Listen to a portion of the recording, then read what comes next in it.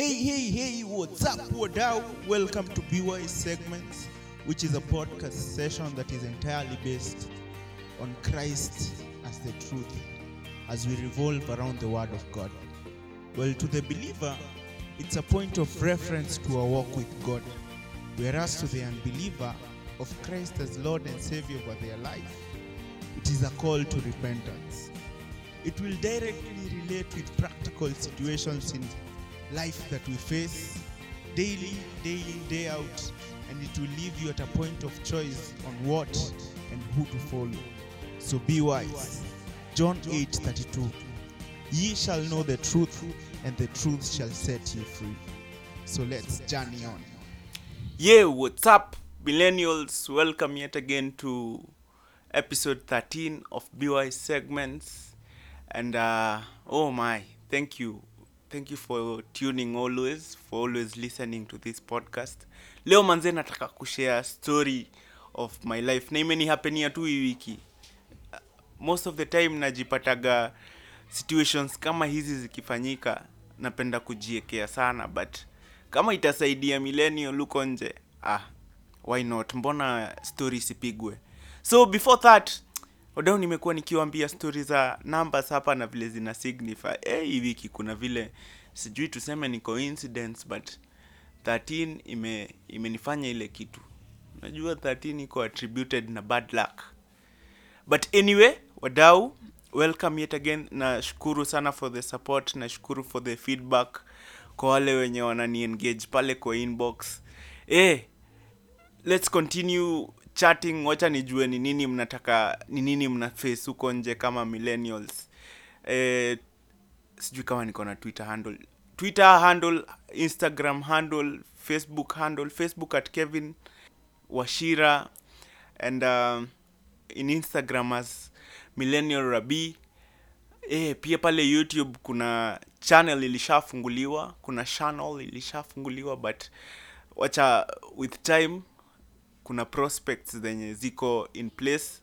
We'll move this podcast to kwa wenye wanaweza access pia YouTube ikuwe easy, but it will take a while, probably season 2 or something, which is not even clearly defined. But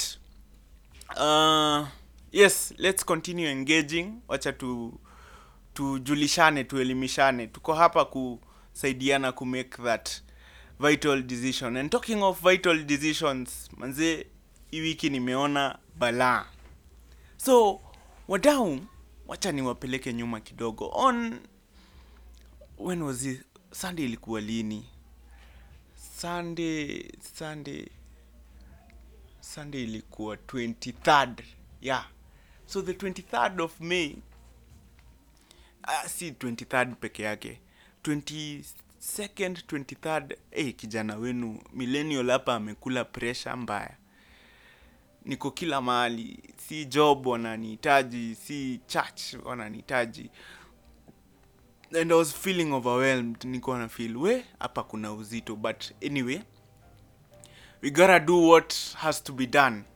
So on Sunday tukakuwa na a very wonderful worship experience pale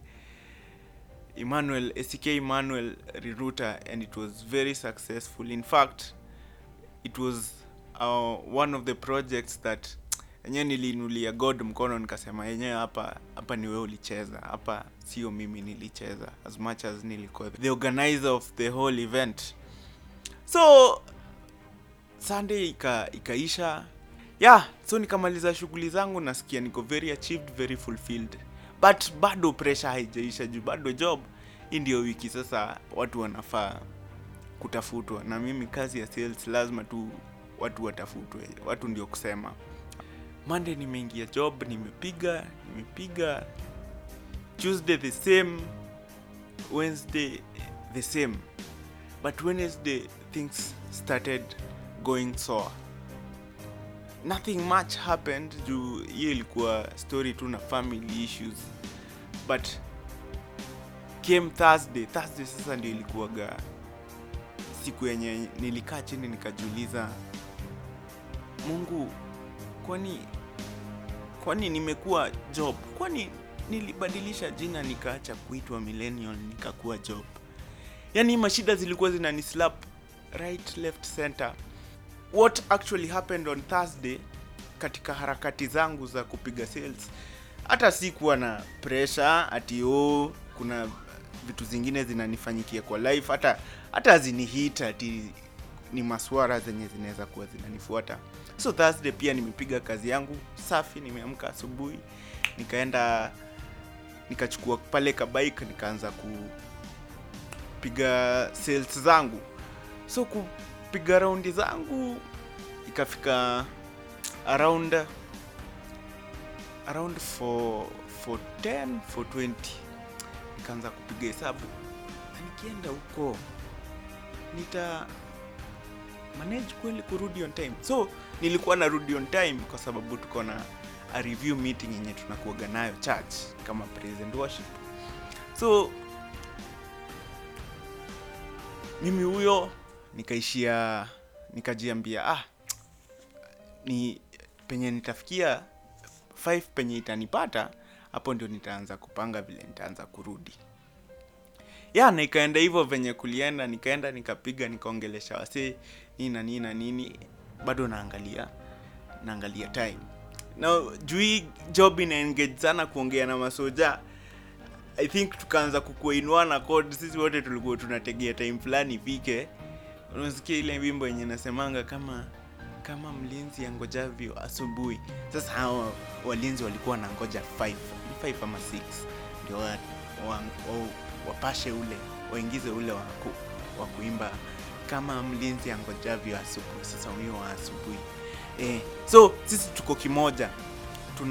Tunaangalia time, ndio mimi nilikuwa nataka nimalize nifunge kazi yangu pale 5 na nizidi niende Kijani alafu niende church. So after time vile ilifika 5, kitu kakaniambia, si rafiki yako wako hapa around, tuende umsalimie. Nikajiambia I'm a very principled person.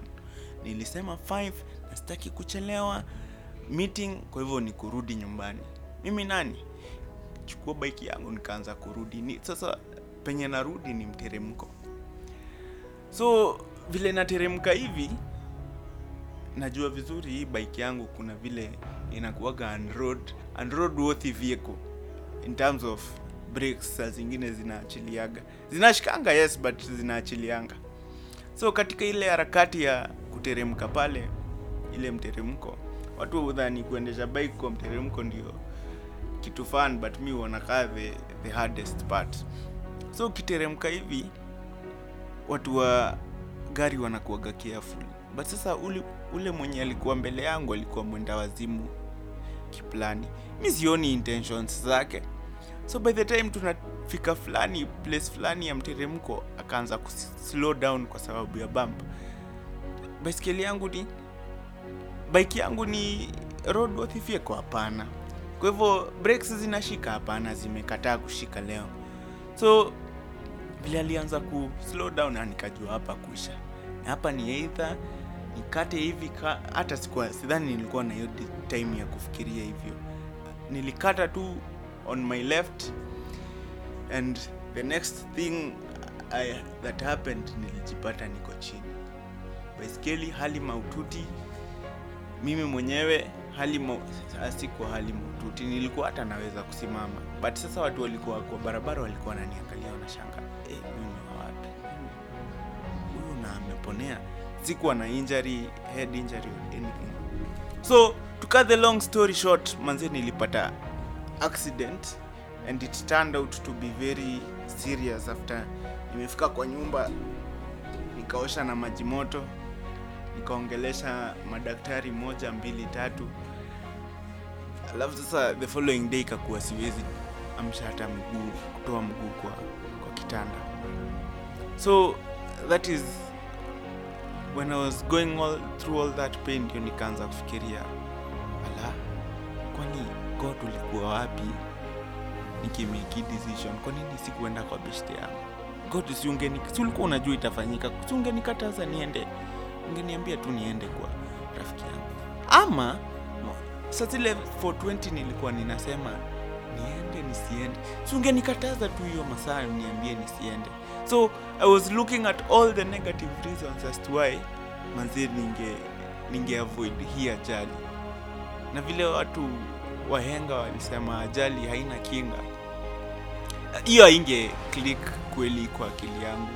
Sikuona the positive side that sikuumia sana that ningehitaji kwenda usiku lazo anything ama to another point of anything.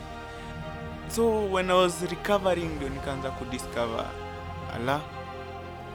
nilijipata nikijiuliza maswali mob sana. Why? Kwa nini Mungu nilichukua hii path? Si ningeenda tu na hii direction nyingine, at least hata hiyo shimo haingenipata, hata zingeanguka. Sasa labda ningekuwa sawa. I had all the reasons za kuuliza those kind of questions. Na sijui kama umewahi kuwa in that situation yenye una regret the decision that you actually made. Na ndio actually we are having these sessions of BY segments ndio tuelimishane. By the way, hata mimi hapa niliuma nje, so wacha tukue wise in the decisions that we make. Sijui kama umewahi figure out story ya Job, ukakaa hivi ukaona hata Job kuna vile aliuliza maswali, kwa nini nilioa bibi kama huyu, kwa nini akanipatia watoto alafu sieri hata ningekaa tu bachelor. Yani uko justified kuuliza maswali, kwa nini ulitake that decision if later on ilikuwa ikuje tena kukuumiza ama to put you in a suffering. But kitu huwa tucheke ni ati we should see everything as a miracle. There's a singer that sang ni wimbo ya Elevation na Maverick wameimba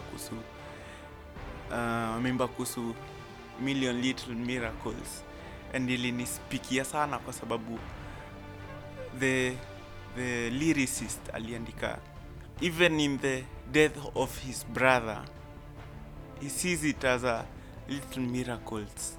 Hizi vitu ndogo ndogo atuchekigi, atujuangi, tunaonanga kaa hapa God ulikosea, anafaa angecheza hivi. And wadau, it is so hard kwanza for me this week to trust God, as easy as it may sound to say. I mean, I trust to God.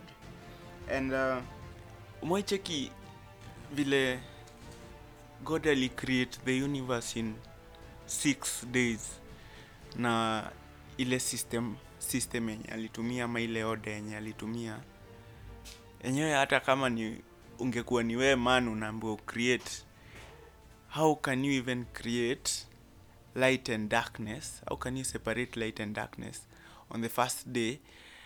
Yet sun ndio tunajua huwa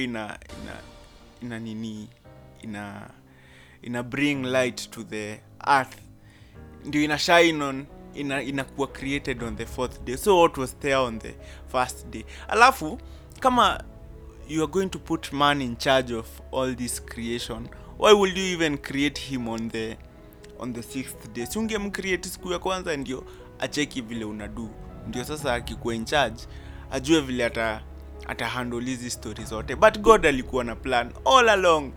Hivi ndio vitu zikaenda, na after all it came out very perfect. It came out very very outstanding, ama tuiteaje, out of this world, for lack of a better word. Yani so challenge yangu kwenu hii wiki imekuwa ni actually, the next time utajiuliza, how then should I put my trust in God? How was it even his plan for it to go that way? Well, I'll answer you, ni juu yeye ni God, and there's nothing you can do about it. So mimi in all this situation niliona God was trying to show me that naweza kubali devil akutest, na loyalty yako itabaki wapi? Juu wenyewe ile worship experience na ili hit, na hata kuna beshte yangu alikuwa ananiambia hii inaweza kuwa ni kama counter attack. And God was putting me to a trial, ama putting me to the test, ama allowing the devil to put me to that test so that anaweza cheki loyalty yangu iko wapi, as vile mimi huwa ninasema nina praise huyu God, lakini nikiweko in a circumstance yenye siwezi, napata nimeacha kumpraise.